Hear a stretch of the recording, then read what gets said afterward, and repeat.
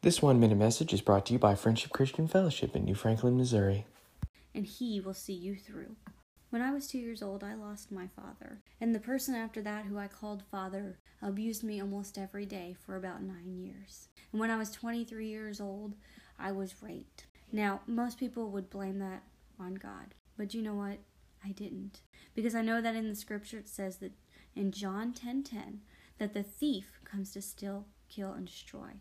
I come that you might have life and have it more abundantly. I know that God did not do this to me. I know that He did not want this for me. But I know that there is also an enemy, a real enemy that tries to steal every part of our life, that tries to steal our joy and our peace. But I encourage you, if you're going through something like that, hold fast to the scripture, hold fast to Jesus Christ. Thank you for listening. To learn more, please check out our website at fcfmo.org.